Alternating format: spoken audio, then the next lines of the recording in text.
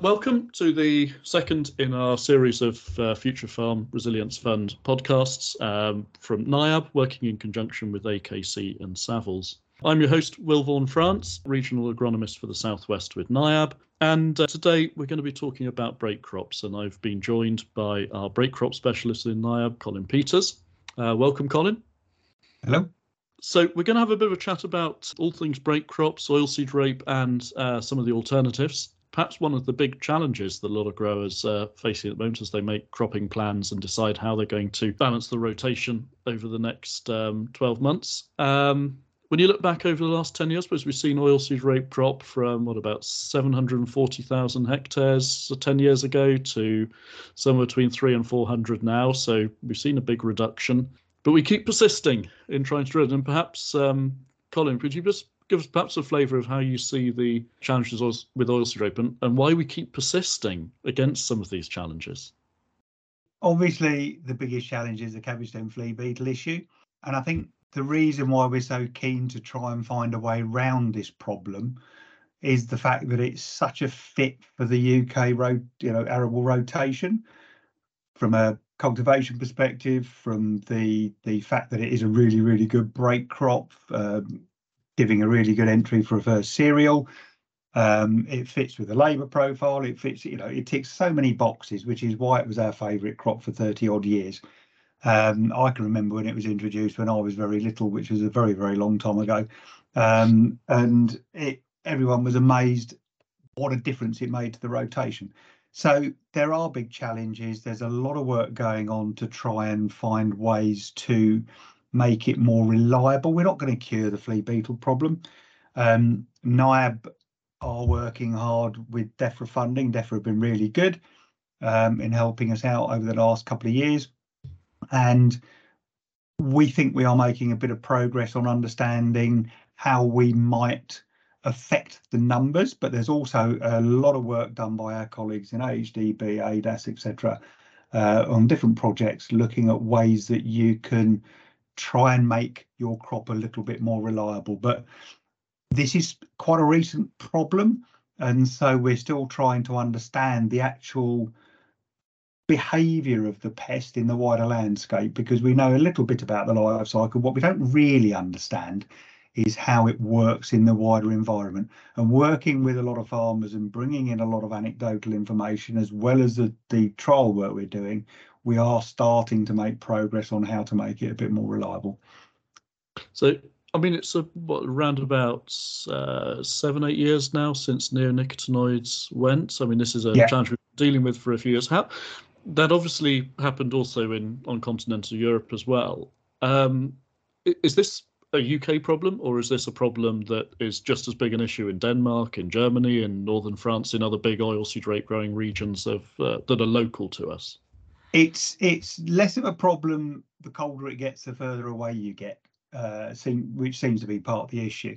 And we're still trying to understand how that works. But certainly it's, as we all know, in central England, it is a huge problem. Last year we were getting close to 400 adults a square metre coming out of the ground.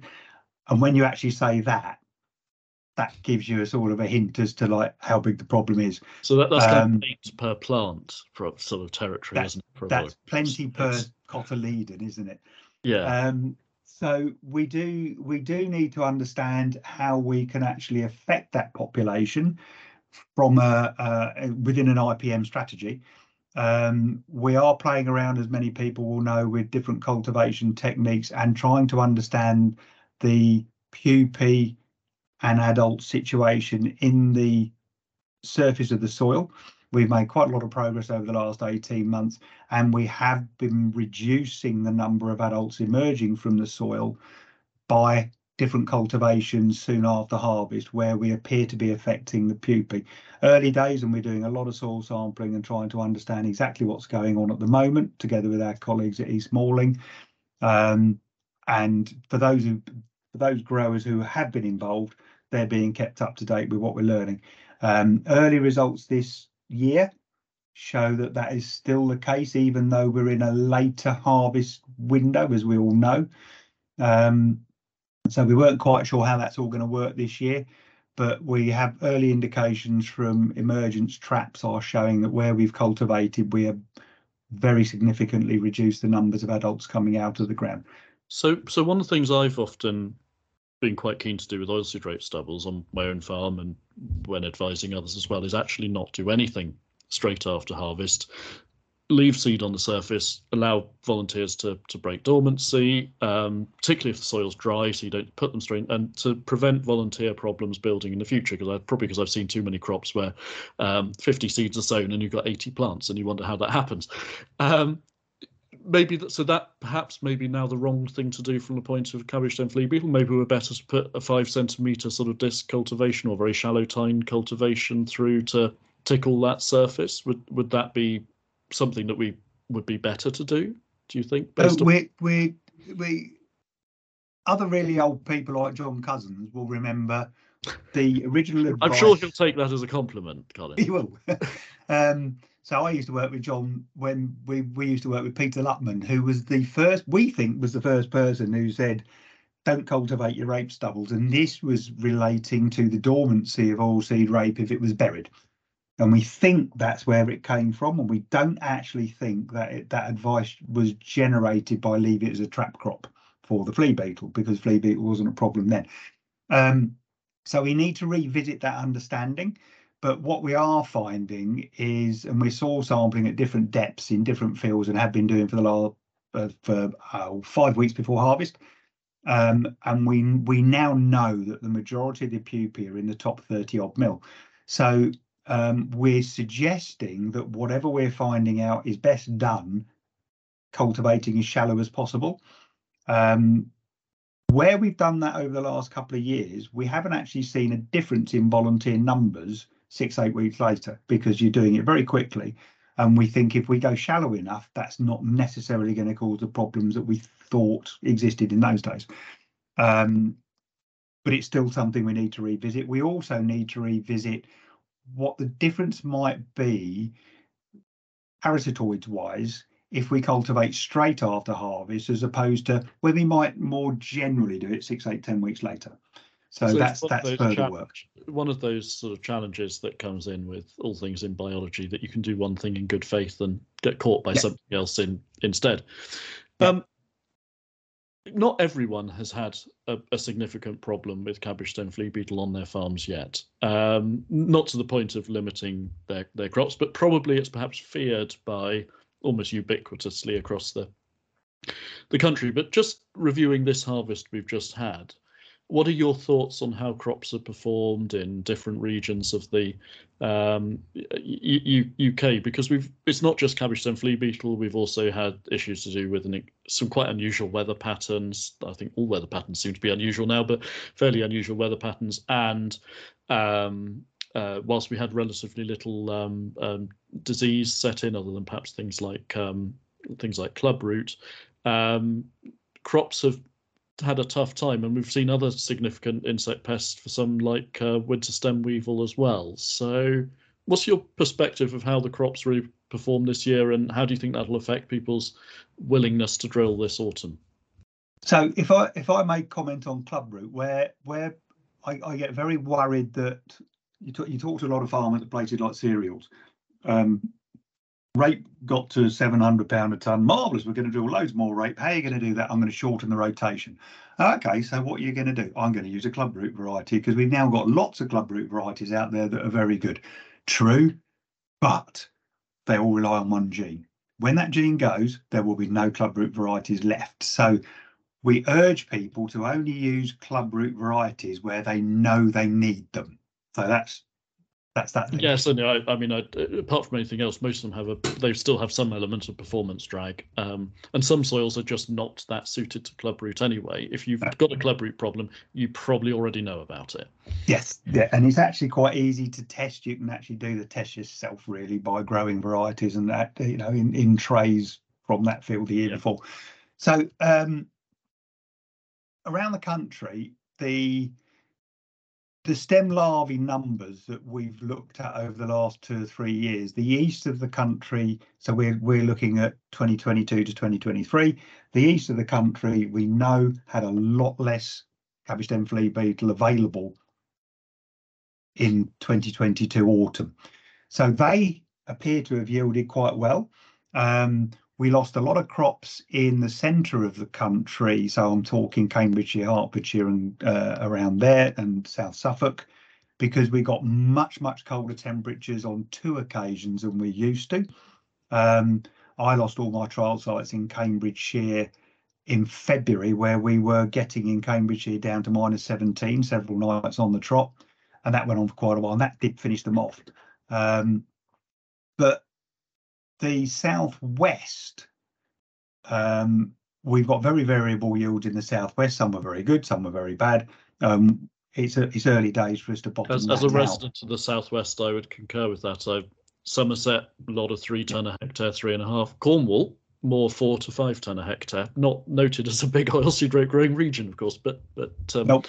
But what we have seen is a lot of the adult or a lot of flea beetle have migrated to North Wales. So we had very high stem larvae numbers in the spring of the winter of 2022 into 2023. So we're still sort of trying to understand that. It's meant that our trial sites in places like Telford are no longer much use to us, whereas only 3 or 4 years ago they were absolutely fine. Place, weren't they, to go? They were the safe place, yes, and they're not anymore. So when we look at, we probably ought to have a little bit of a chat about some of the other break crops as well, because I mean, there's a few little hints of some things to consider on oilseed rape, particularly around cultivations post-crop, that might help. But I think many of the other key things around success, good quality seed beds, moisture availability, etc., are things that are probably fairly well rehearsed. But within the alternative sort of break crop segment, where do you see the greatest opportunities coming there? We've already got a more diverse break crop background, and we had forage maize, for example, is a significantly greater area than it would have been 10 years ago. Oats have perhaps increased in area, but what are the ones you'd be interested in for the future? I think the exciting areas are, I mean, there's a lot of things that people don't often think about, like herbage seed. So we're seeing quite a few people have moved out of oilseed rape into herbage seed. Herbage seed fits with our sort of thoughts on regen farming and slightly, being different in those respects. There's quite a lot of areas in the centre of the country now where herbage is being grown by contractors that will take it away, barn dry it, and sell it for a fortune in places like Newmarket. So there are these types of things there. But there's a whole range of other crops that DEFRA are really trying to sort of push forward. NIAB have recently got involved in quite a large chickpea breeding project. So we've got quite a lot of chickpeas in the ground at the moment. We're looking at those from a whole range of, they almost could be an animal feed type thing or the proper chickpea market, because if you think about chickpeas, a lot of them are harvested a long way away. They then move around the planet, then they're rehydrated and put in a tin. Doesn't make any sense. They're the types of things that we're looking at as to, can we actually get them growing in the UK, certainly in the south of the UK, because they're not far off the coast in northern France. We did, as you'll be aware, we did a very large review for DEFRA on underutilised crops, which covered a whole range of things, and it's very easy to find. If you just Google DEFRA underutilised crops, you get the whole 389-page report. I just scanned to the summary. There is a summary, isn't there, as well? For those, yeah, I was going to say I'd go for the summary. But within that, hemp. Hemp might sound a bit out there, but when you actually look at the potential of hemp and the fact that the Netherlands have removed all restrictions on it, we came up with thousands of different uses for hemp. It's being called for in a whole range of manufacturing processes, from houses to aeroplanes to all sorts of bits and pieces. Sustainable fibre. I mean, it's absolutely the sustainability agenda if the supply chain was in place to develop it. I mean, I say supply chain. I mean, is that one of the barriers behind it, as well as the legislation, or is it just down to the restrictions? We were quite surprised at how big the supply chain already exists, but they're having to import it from various places to use it, to proof of concept type thing. So if we went back to where, if Henry VIII was still king, it was compulsory, you had to grow hemp for the Armada. But those types of crops do exist. I hadn't, amongst the various things that Henry VIII achieved in our modern culture that still hang around today, I hadn't realised that hemp was one of them. Oh yes. It's so we've also got a lot of breeding work going on with pulses. So a lot of us would automatically go to peas and beans if we're moving away from oilseed rape, and obviously the acreage is increasing, and there's a lot of work and effort being put into, as we all know, are we going to move to a more pulse-led diet in the future, which is why the chickpea type thing comes in.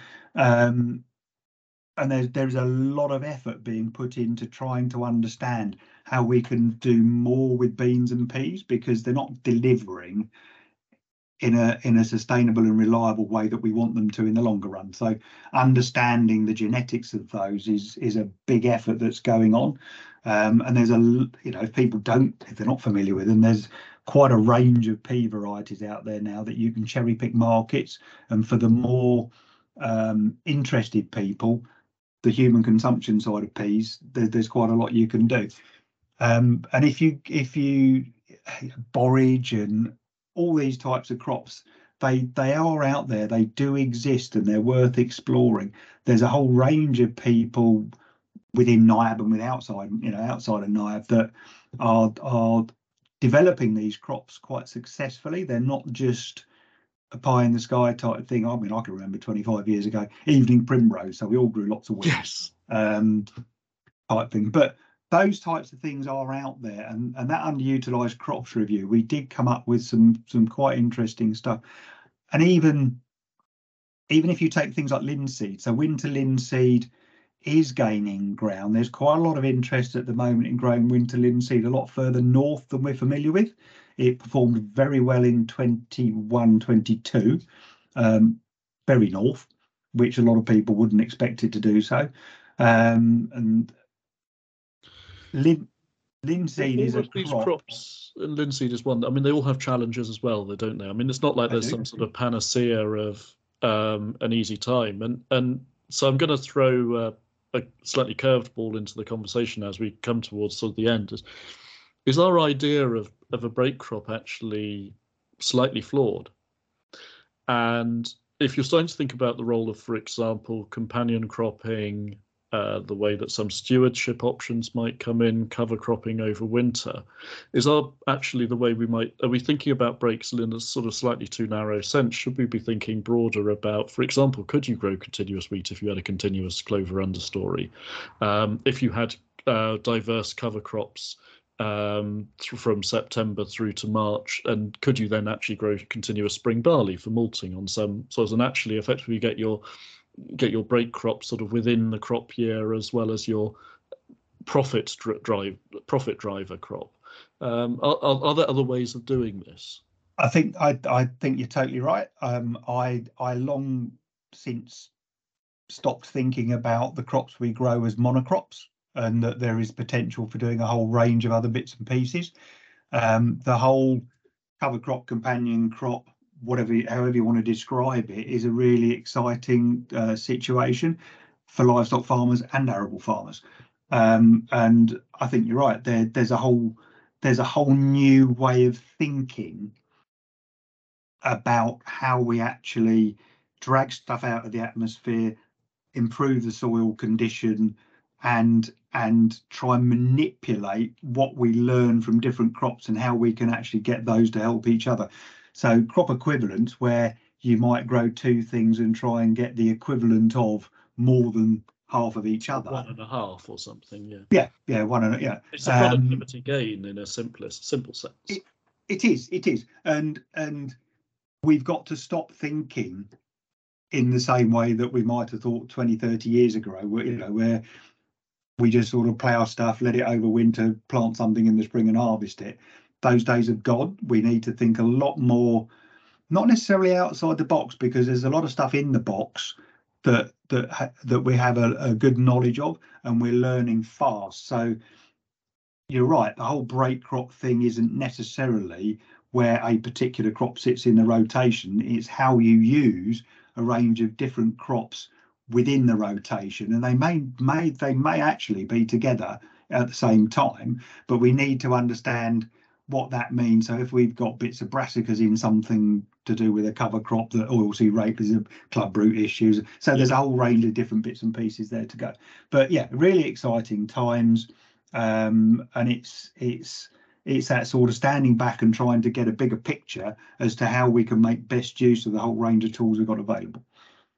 Colin, I think that's great. Listeners, if there are crops you're thinking about, do get in touch with us, because there may well be there's a lot of work going on within NIAB looking at some of these specialist crops. There's a lot of knowledge that exists. So if you are taking part in the Future Farming Farm Resilience Fund work that we're delivering, then I'm sure there are specialists who might be able to help, and there may be ways to engage on some of the work as well where things are being tried and tested. So do get in touch if anything is of interest. Colin, thank you very much as ever for joining us. Good fun. And, as you say, if anyone's got any questions, do get in touch.